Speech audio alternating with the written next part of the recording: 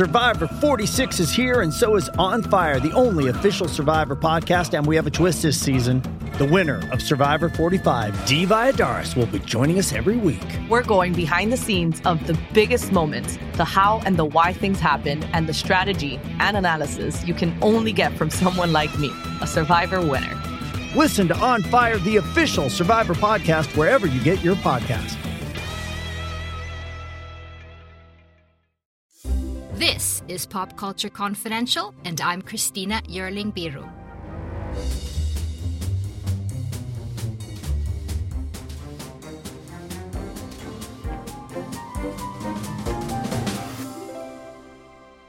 Hey everyone, welcome to the show. I always look forward to our talks, even as the world is burning. Erik Anderson, editor-in-chief of AwardsWatch, is with us. Welcome, Erik. Thanks for being with us again. Thanks so much for having me. I'm always love to be here. So we're going to get you guys all up to date with the industry news. Our Nolan Tenet drinking game continues, festivals that are canceled and things like that. And we're also going to talk about some of the documentaries that have come out in 2020. It's an awesome year in that sense, COVID be damned. And what's up with the Smiths and the Spears? Is lockdown getting to just everyone? We discuss Will and Jada Smith discussing Jada's possible affair at their red table, and Britney Spears fans that are trying to set her free. So much to discuss, Erik. I take it you haven't seen Tenet this weekend. You know, my screening link must have gotten lost in the email because I have not seen it yet. It's so strange. Oh, shucks. No, but really, what's going on now? There's been my head's spinning from every other day. There's been new news on this. Where are we on Chris Nolan's Tenet? There's actually a lot to talk about with Tenet right now because it got pulled from the Warner Brothers schedule indefinitely, quote unquote. But then it also looks like they might want to just push it off 2 more weeks. And I think what's happening with it is it's incredibly frustrating. And there is an arrogance and an ignorance about it that is making it frustrating. They've created this dynamic that Tenet is essentially the only movie that can save movies in movie theaters. And that's the narrative that's kind of being pushed, not just by Warner Brothers, but by fans and kind of everybody around that, and theater owners and Nolan himself. And I find it really, I guess, kind of uncomfortable. It makes me frustrated because there is no savior. This isn't a Superman situation. It's much bigger than any individual movie, but it's like the conversation is only about Tenet and all of the other hundreds of movies that have had to go on hold or go on video on demand. It's like they don't even exist. And I don't know if you saw yesterday, but there was an email sent to some journalists from Warner Brothers lamenting how journalists have been talking about Tenet and its release, and that journalists should be kinder to what is happening with Tenet. Oh, it was insane. And it includes in this release that these comments are off the record, which that's not how off the record works. So there was one journalist that just went boom and posted everything, and it was really kind of damning. And what was their point? That one shouldn't make fun of the fact that they're trying to get, I mean. Yes. Yeah. And that was the crux of it, was that the media, the media being whatever the conglomerate version of it that you use when you use the phrase the media as a pejorative, just hasn't been kind enough to the movie's changing release and insistence on being released. Well, we're so sorry that our sympathies don't lie with a $200 million movie. I know. That is getting publicity every other day compared to a lot of other independent movies that must. It was wild. Included in that was, it's really to the benefit of film writers and journalists, to be more sympathetic to this. And I was just like, oh, it was just, everything about it was so cringy. It was awful. But what about the discussions going on now that we have to sort of live with the new normal, and maybe premiering it internationally or in areas of the US with open theaters would be the way to go? Is this a serious discussion? Do you think Nolan would premiere it outside of LA and New York? I think it's possible, and it's not like it's a unique situation, because we've seen blockbuster movies get sometimes 1 and 2 week releases ahead of the US before. The problem with it, and I know that it has to be the main issue for Nolan and for Warner Brothers, is just the worry about leaks. I think that's the biggest concern. But the fanboys, the US fanboys, are going to be so pissed. I mean, if you want to ask me how much I care about US fanboys, that's going to be a super short discussion. Well, wait till they're pissed at you. Well, no, that's happened already before, so okay. I'm not terribly worried about them. I mean, they felt like they won like some actual fight with the Snyder Cut thing, so No, I mean, whatever. I'm really looking forward to Tenet. I really want to see Tenet. That's not an issue. I think it looks really interesting, and I'm a Nolan fan. It's not that. It's just becoming a ridiculous discussion at this point. It is, and I'm a fan as well, and I'm looking forward to it too, but we have entered just this phase where I don't know how the movie can possibly live up to what everybody wants it to be and needs it to be. And that's been one of the biggest problems, I think, with the management of how it's gone. If they had simply just not insisted on its July release and then the August release and said, you know what, we just need to do the responsible thing, like many other studios did.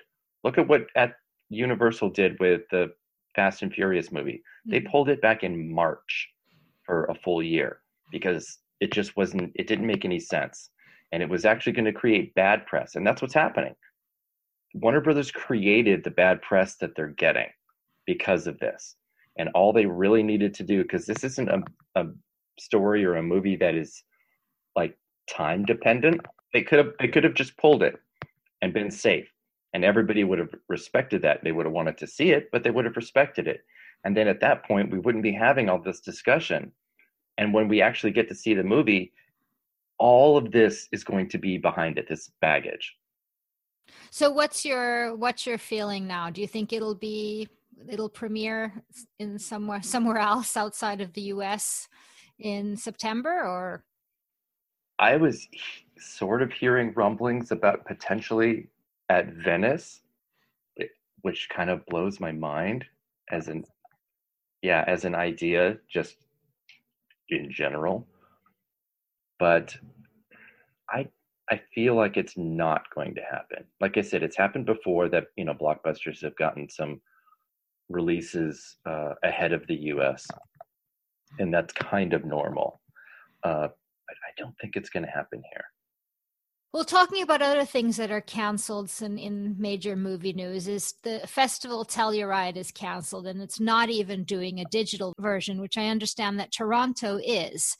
Well, even though I knew it was coming, I'm crushed about Telluride. I went last year for the first time, and I had been wanting to go for so many years, and it was wonderful. It was probably the best festival experience I've had. Mm-hmm. It's really short, but it's so intimate and focused and concentrated. And those are the very reasons that it needed to be canceled. You have this tiny little town who's done extremely well with keeping their cases down because they have a small, isolated population. And, you're going to try and bring in thousands of people from... all you Californians coming in there. I'm telling you, especially Southern California, you damn bastards.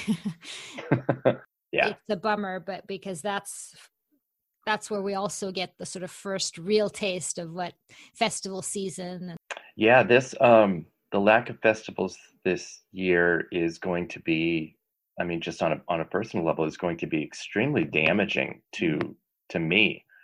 I generally have people at all festivals. I had plans for every single festival and having somebody there this year.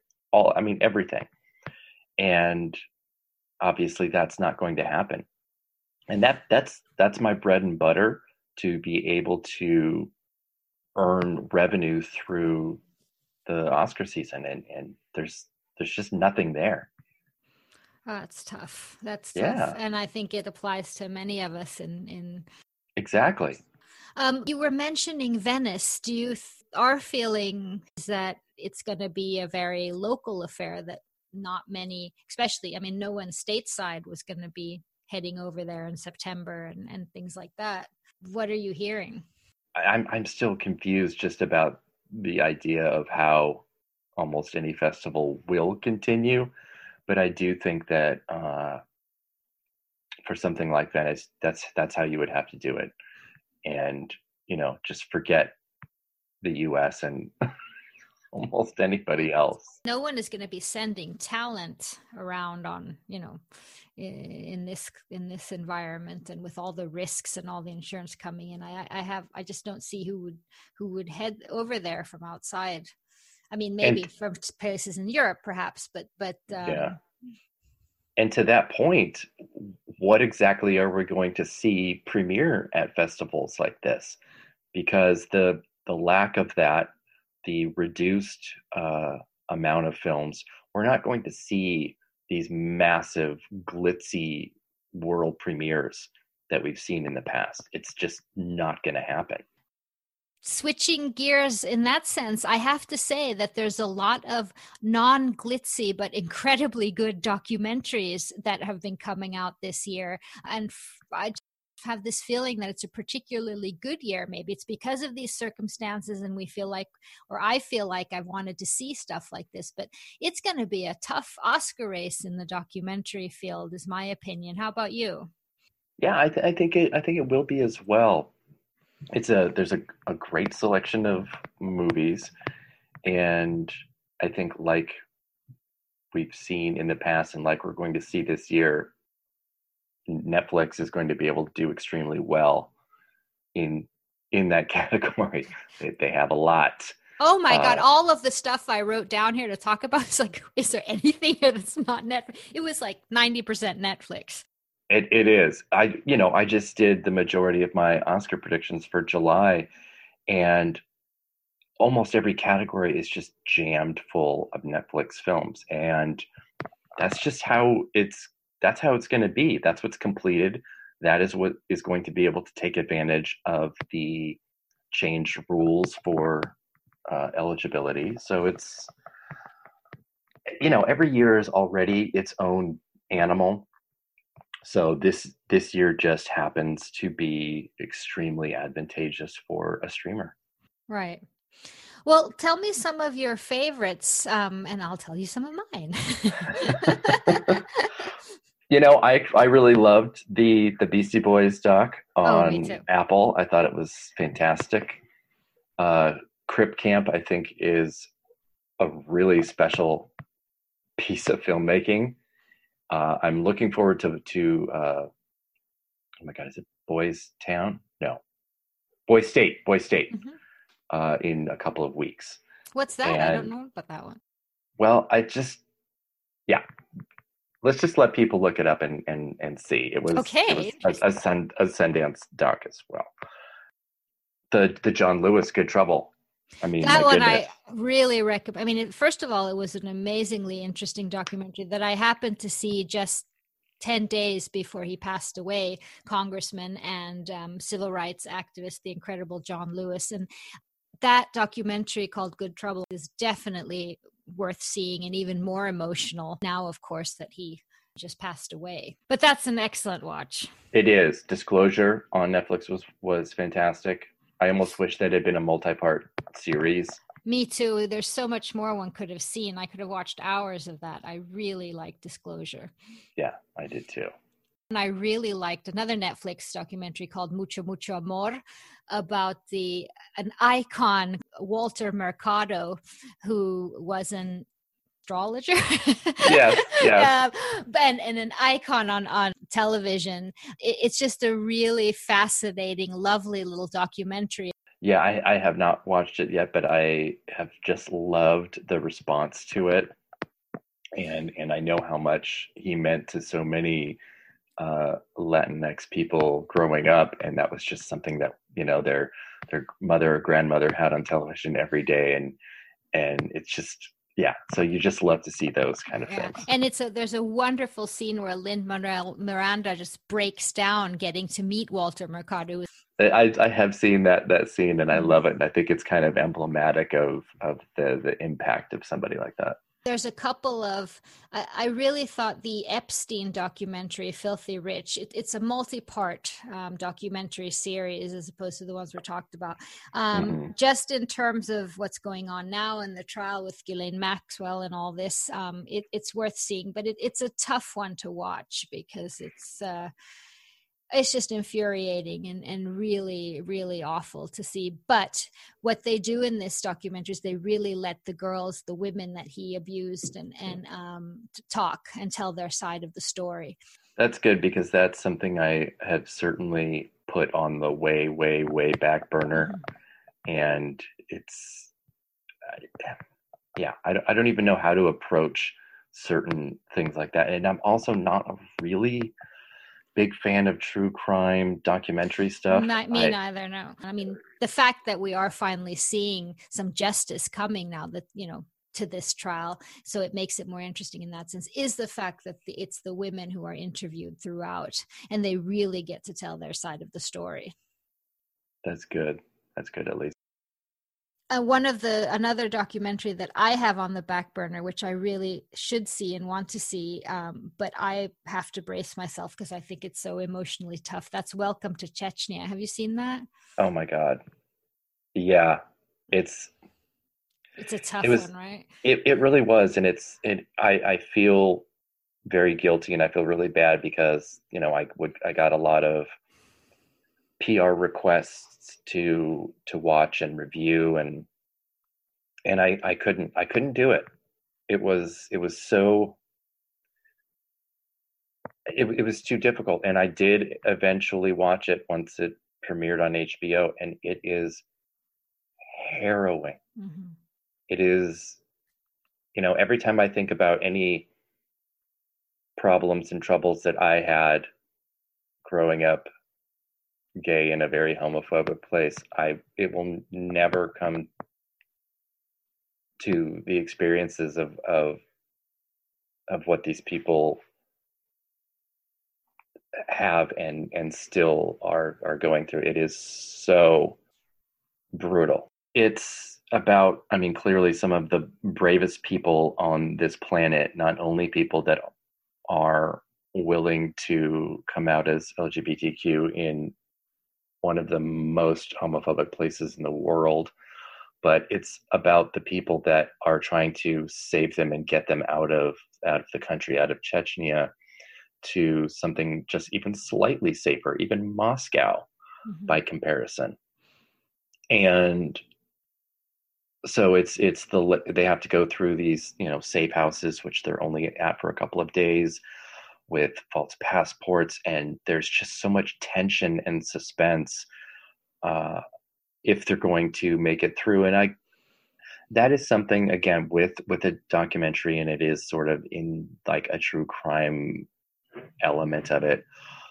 I'm really cautious about stuff that I watch that over dramatizes or is too exploitative of the subject that they're talking about. I mean, there are scenes in the doc where, you know, somebody's trying to get through an airport, and it's like their passport is being looked at, and you're watching it as a viewer, and you're like, are they going to get caught, and what's happening? And it's a really fine line for me between being an honest representation and an exploitative of the situation. So I'm really cautious about that and how I watch documentaries like this. But did this one work?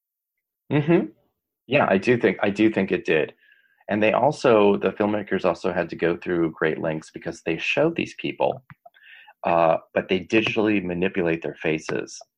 And I've never really quite seen anything like that, but it allows you to kind of, I think instead of this, interview where you've got, a shrouded figure and a digitized voice or a blurred out face, I think it misrepresents that these are real people when you have to do that, even though I understand the necessity of it. So by allowing us to see faces, even if they are digitally altered faces, we absolutely are pulled in more than I think we would be otherwise. Well, I'm definitely going to watch it. I just need to, it's not like our days are not filled with other horrors Exactly. all the time, but I'm definitely going to. But interesting that you're talking about what works and not works in document. There's a documentary called The Painter and the Thief. Have you seen that? I have not, but I know it was a big Sundance hit, and there's so much from Sundance coming out right now. It's a Norwegian documentary that basically follows a painter who a couple of her beautiful paintings are stolen, and then she finds the thief, and then they become friends, and they have all these discussions, and she sort of, starts painting him and things like that. And I thought it was really interesting at first, but then it did not work for me because I kept all the time thinking, really? When did the documentary filmmaker get there that day? When did this conversation happen? It just felt like it was really manipulated, and it may not be, but it did not work for me.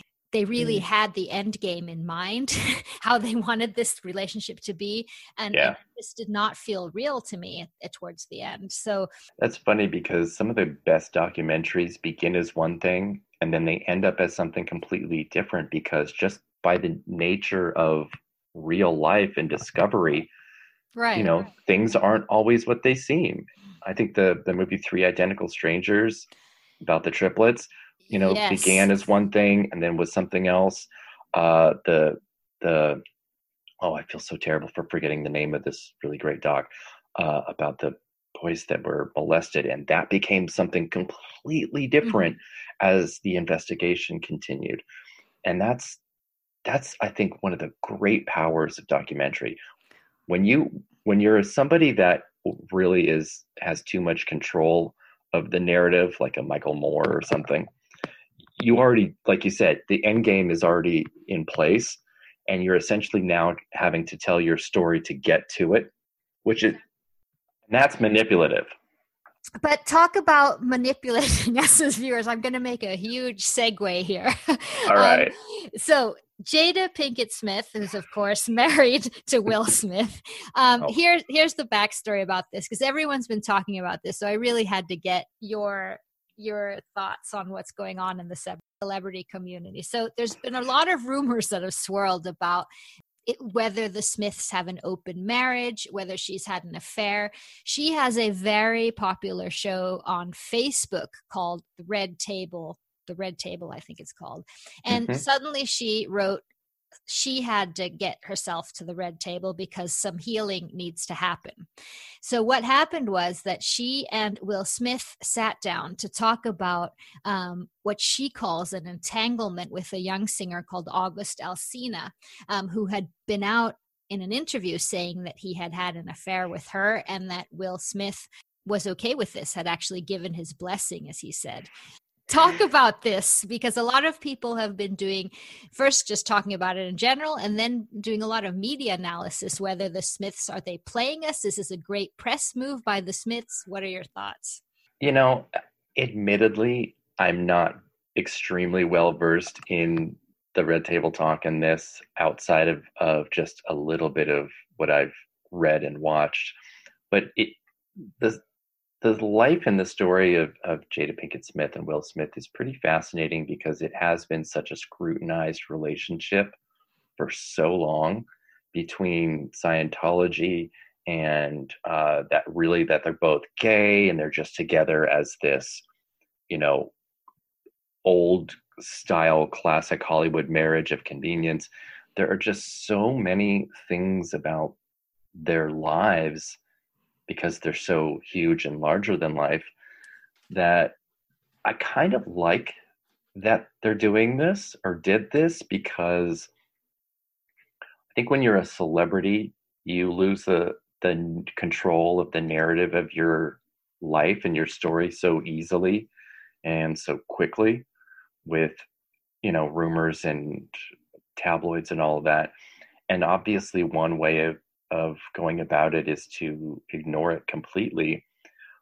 But then if that's always going to be on the back of somebody's minds, whether it's in an interview or whether it's somebody that's, you know, deciding to go and watch a TV show or a movie with someone, and they're thinking, well, what about this?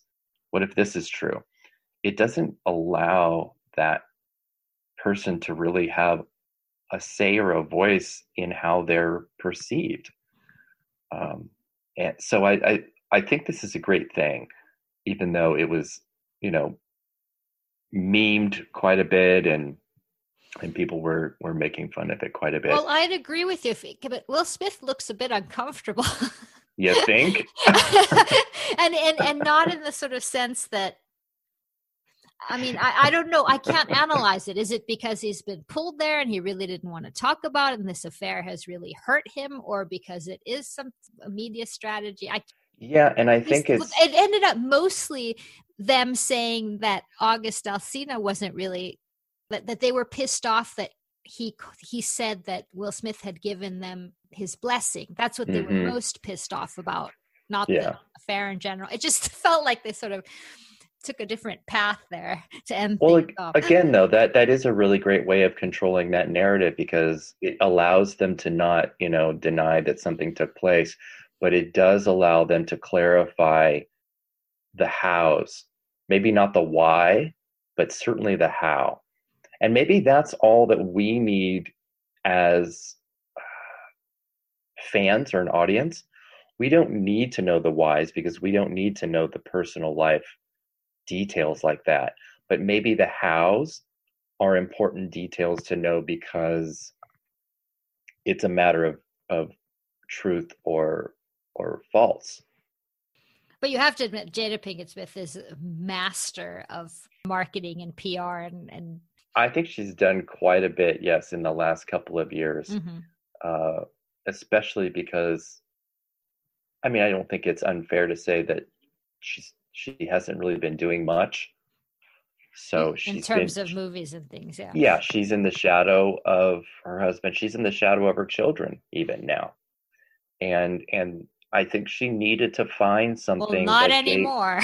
Yeah, she needed to find something that gave her life some purpose and something to do, and which I think is completely valid. Oh, so I think it's fascinating. With her mother, which was fascinating, about her growing up and the issues that her mother went through. That was excellent. So we'll see what happens there. Here's my take. Have you ever listened to Karina Longworth? And you must remember this. A little bit, yes, and I do love her. Hollywood stories from I'm thinking in 20, 30 years, whoever is her successor, whoever does, there's going to be the Smiths and a wonderful 2 hours about what really went on in their marriage. Don't you think? I think absolutely, yes, because we still talk. I mean, look at you brought up a perfect example of, somebody and someone who has a huge fan base, talking about old Hollywood from 50, 60, 70, 80 years ago. So yeah, the things that are happening now like this will certainly be that version of that. Now you have to fill us in on the Free Britney movement. What is going on? I don't really understand what's going on with it, because I really push back on stan culture a lot, and I think there is too much of a willingness for the average person to insert themselves into a celebrity's life in a way that's extremely unhealthy, and I think this is one of them, because you have these people that are going into incredibly long detail about the life and history of Britney Spears from when she was 4 years old to now. And, you know, go ahead and write a biography of this person like they used to do. But what's happening now just feels extremely uncomfortable. It's really weird. So the story behind is that Britney Spears really had some issues and was really hurting in front of the whole world. Mm-hmm. Well, we saw it several times. We saw it in front of our eyes. And basically her father became her conservator and took over all her money, all her decisions, everything. I think under a conservatorship, you don't even have the right to vote. So it's a pretty, if I'm correct in that, it's a pretty harsh, but a lot of her fans have been seeing a bunch of messages in her Instagram posts where she basically dances and things like that. Yeah. That burning down her gym. Right. And that she's like sending messages in her eyelashes of 911 and things like that. So to free her from her father's conservatorship, it's become a huge thing, this Free Britney movement. And that's what I mean. I mean, what you just said, you know, sending messages through eyelashes. I mean, when I hear that kind of stuff, all I hear is average people trying to do something bigger and greater than their extremely mundane lives. Mm-hmm. And I will generally push back on that forever, because I just think it is its own version of a psychosis and a neurosis. And that doesn't take away that clearly Britney Spears has suffered some things through her life. I don't think anybody's really denying that. I think it happens for quite a few celebrities, and especially child stars. The amount of child stars that have had, you know, parent managers that have abused and manipulated them emotionally and financially, goes back to the first child stars in Hollywood history. It's always happened. Either way, it's tragic. Either her father and her family really have stepped up when things got really bad and she needs this, or you said one of these child star momager type of people mm-hmm. that have really wrecked. I mean, either way, it seems like a very tragic situation. I'm not sure what we're freeing her to with the Free Britney movement. Do you think she'll make any more music? You know, I would hope and I would wish that anybody that is a musician or a songwriter right now is able to use the last 5 months to do and create some great pieces of work. So I hope so. I definitely hope so. It'll be huge. I mean, there are a few people that have had as many comebacks as Britney Spears. I know. And she's only 38 years old. And it could be great. But I just got an incredible idea, Eric. I'm thinking that maybe this is a way for us to, you know, get some buzz and make some money during these difficult times. Why don't we start the free Tenet movement? Oh no. I'm gonna leave that to the fanboys. But they haven't done it yet, have they? Not organized in a way that we can. They have not done like a release the Tenet cut or anything like that, which is kind of surprising. Right? Come on, get the K-pop stands on that. Really? I mean, you have to get with it if you want something to happen. I mean, exactly. Anyway, Eric, always hoping for better times and always really fun to talk to you. And we'll talk again, right? Absolutely. Thanks so much for having me. Thank you. I'm Ken Harbaugh, host of Warriors in Their Own Words, a podcast that presents the unvarnished, unsanitized truth of what we have asked of those who defend this nation. As a country, we need these stories more than ever. Stories from Americans who have borne the battle, including 30-year-old remastered interviews with veterans from World War I recounting their time in the trenches of Europe, and with veterans from World War II, Korea, Vietnam, and from our most recent conflicts in Iraq, Afghanistan, and other battlefields Americans may never have heard of. Hear their stories by listening to Warriors in Their Own Words wherever you find podcasts.